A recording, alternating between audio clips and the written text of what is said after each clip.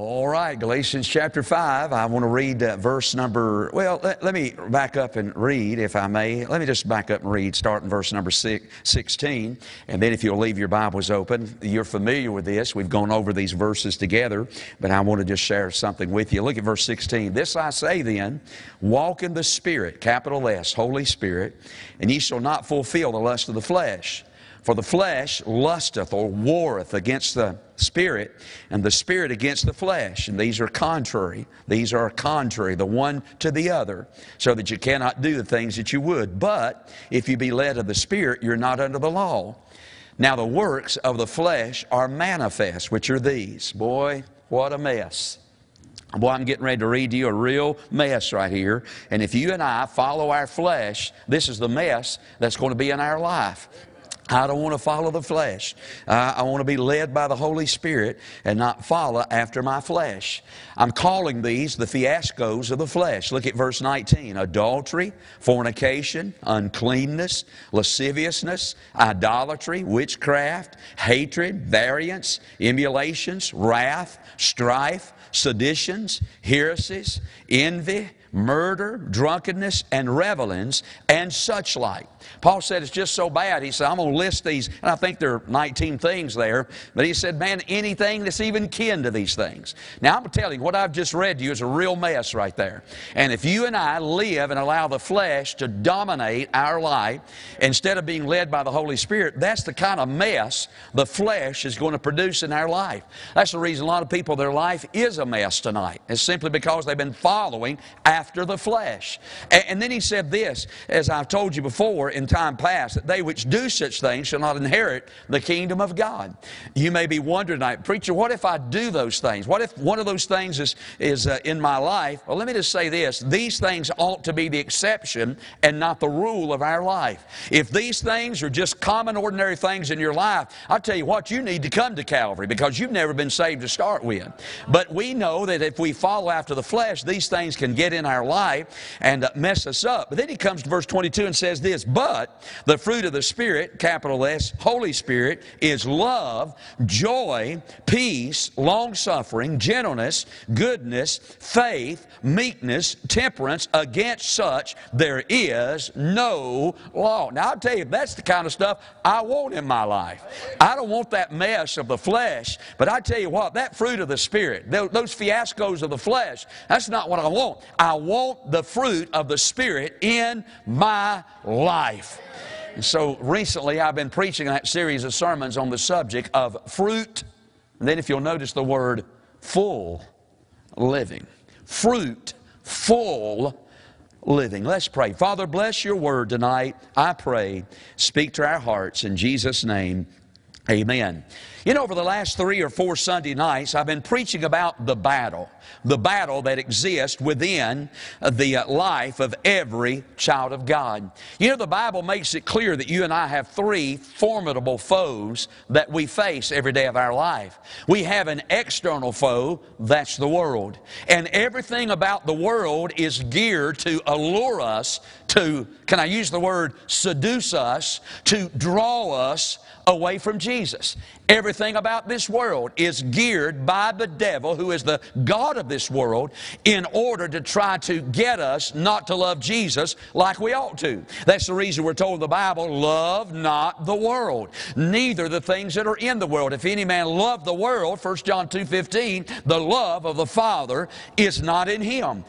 He's not talking about green grass and rocks and mountains and trees. He's talking about the system of the world. You and I ought to be diametrically opposed to the system of the world. Boy, we got to watch this world. This world will cool our love for Jesus. It'll throw a bucket of ice water on our love for the Lord. We have an external enemy. Number 2, we have an infernal enemy. Now I'm talking about the devil.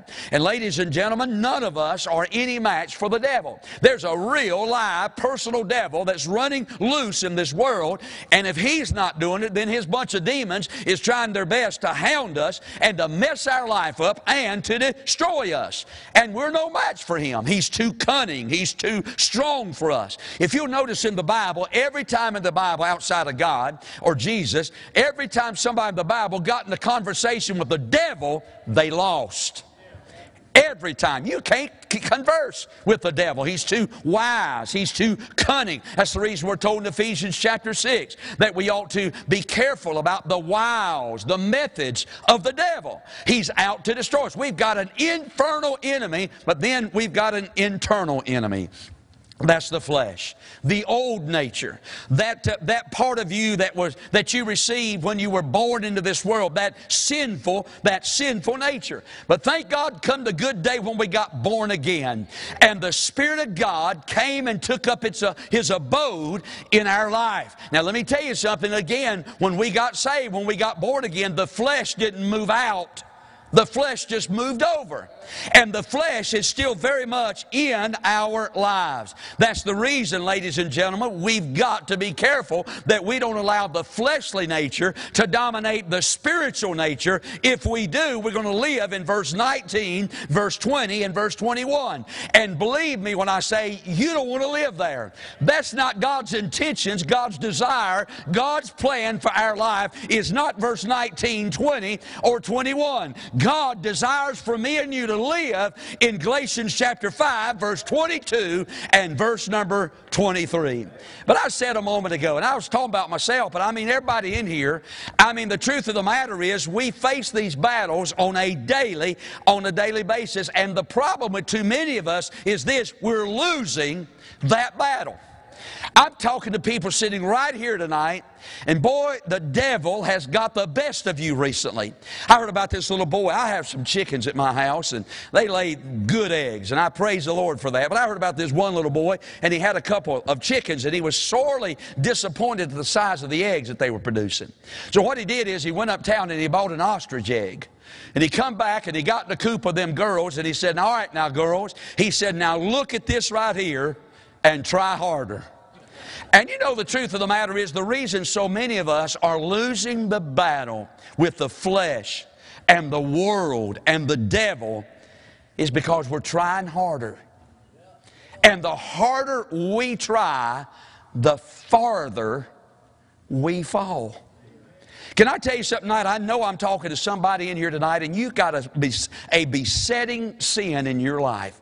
And I get that. I know you do. Some of you told me about it.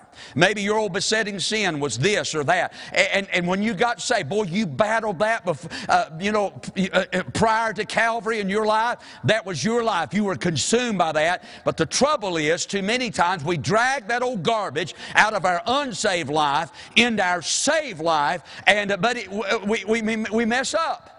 And we become so discouraged and so defeated by all that many of us reach the point that we just say, "Man, I've tried and tried and tried to lay this down. I've tried to get rid of it. What's the use? It's not ever going to get any better." And we might as well just accept it. This is going to be a part of our life from here on out. Can I tell you something? It is a sad day when a child of God just expects this is the way it's going to have to be for the rest of our life. I tell you, I remember the good days prior to COVID. Don't you? I'm not about to accept, okay, this is the way it's got to be from here on out. I believe God's still sitting on the throne. I believe He's still got just as much power as He's ever had. And I still believe we have revival in these days. I'm not going to accept this is just the way it's going to be from here on out. And you're in bad shape anytime. I was talking to a man not long ago, and bless his heart, his boy had got messed up in a terrible sin. And he said, called me and he said, "Can we go out and eat?" And we met up here at the King's Hot Dogs, of all places. And that dear man and his wife sat across from me and wept like babies in King's Hot Dogs. And so boy got messed up in the terrible sin. And he looked at me and he said, "Preacher, my wife told me the other day, we might as well just accept it. This is the way it's going to be." And that man looked back at me with tears running down his cheeks, and he said, "But preacher, I don't want to accept this is the way it's got to be." And I'm telling you, it's a sad day when you and I just throw up our hands and think, okay, from here on out, this is just the way it's got to be. Here's my whole message tonight. I don't want to take a lot of time in this, but I want to tell you how to turn the tide in the battle against your flesh. I'm going to tell you how to do it. And how can you get victory over that besetting sin? Hey, how can you rise above that? How can you put that in the past and leave it there? Well, I want to give you a formula for turning the tide against your flesh. Do I have your attention? Look up on the screens. Here's how to do it. Watch this. The key to winning the battle over the world and the flesh and the devil is not fighting, but surrendering. Now I know you're probably sitting there saying, hold on, preacher, I didn't hear that just exactly right. Would you just repeat that again? No, you heard me right.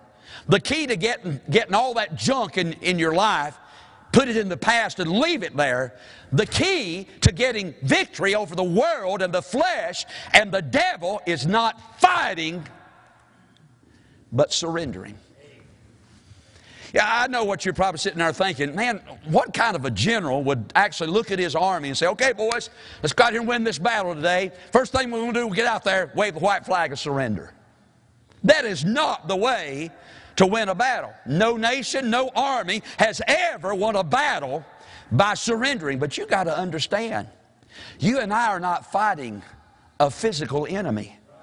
You and I are not, we're not engaged tonight in a physical war. Our war's spiritual.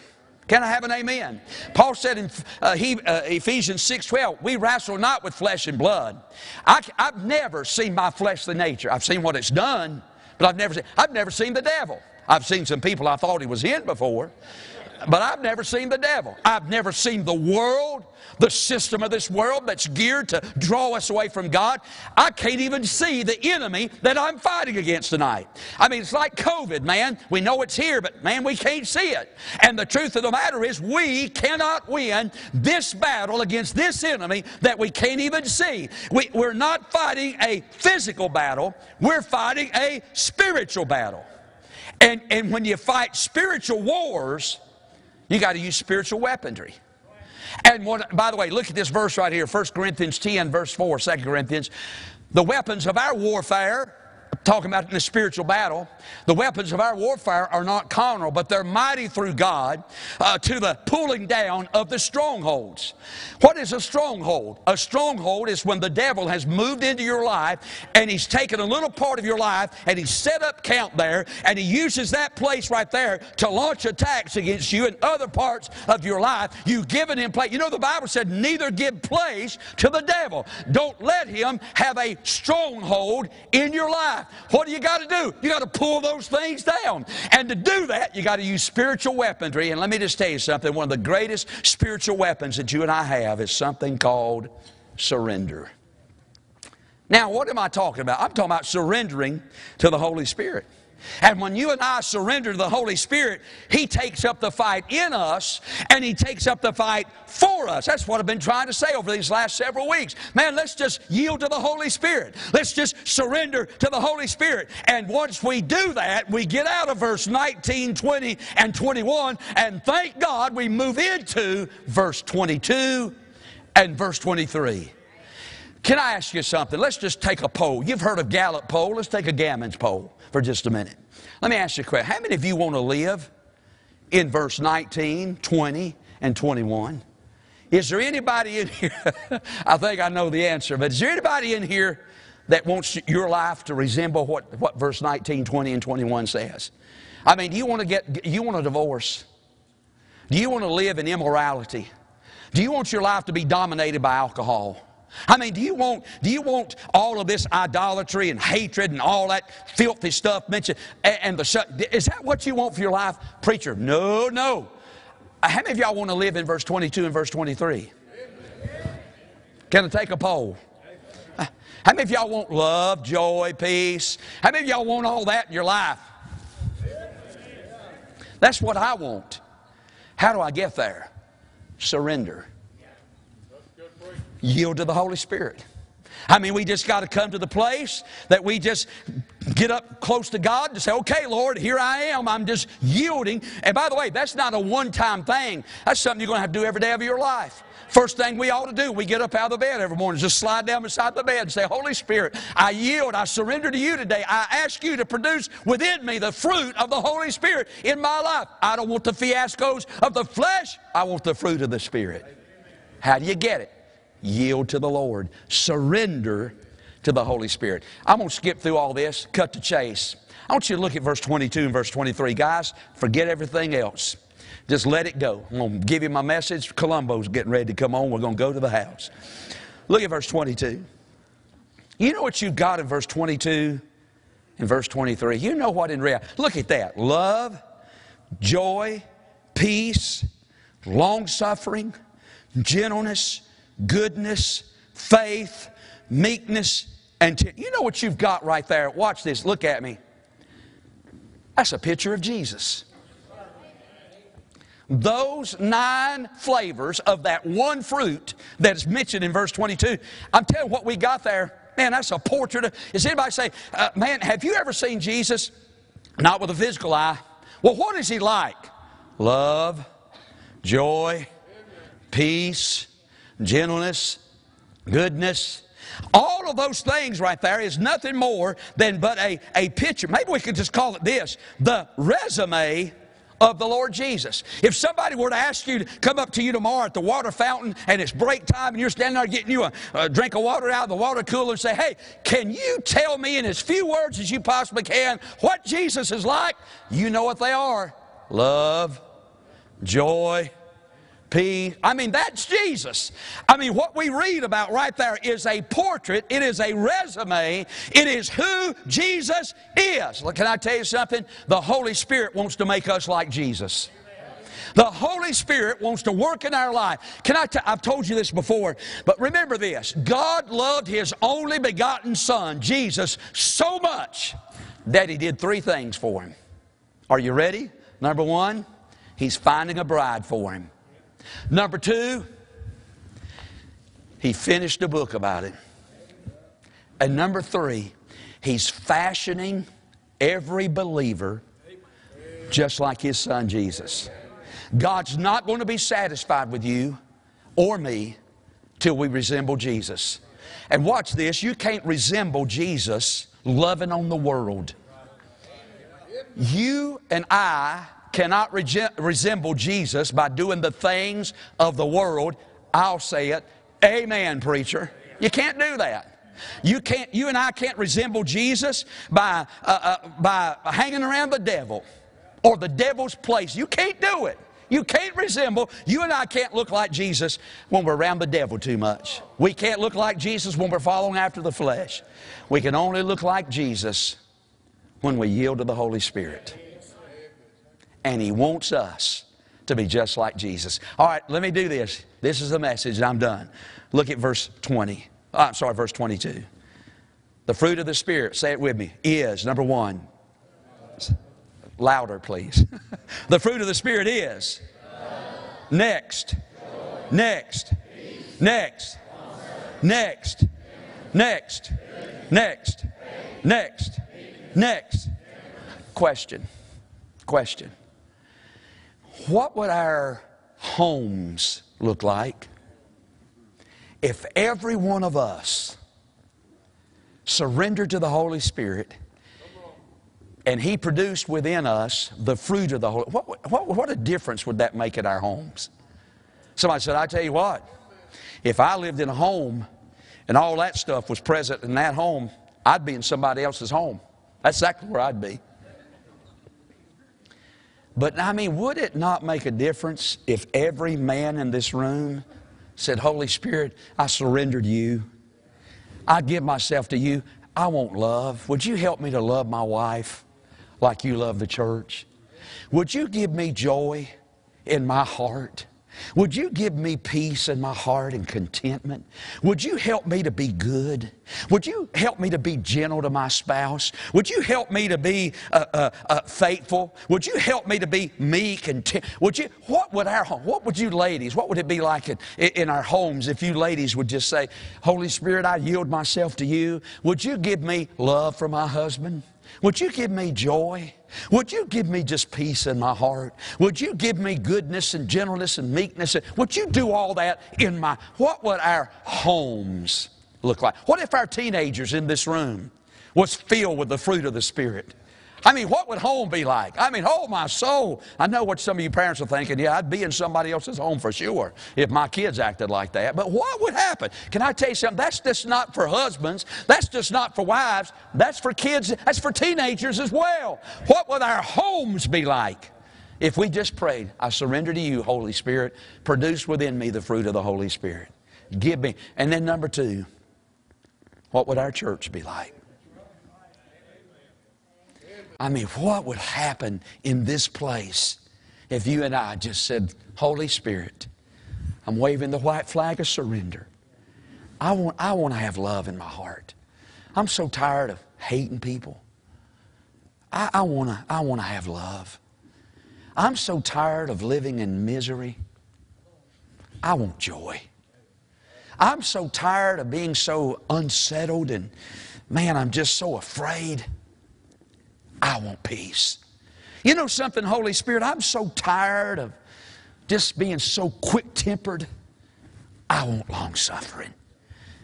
A picture of Jesus. And here's the thing about it. The Holy Spirit wants to bring that about in my life if I'll just say, I surrender to you. And what a difference it would make in our life if we would just surrender to Him. Let's pray.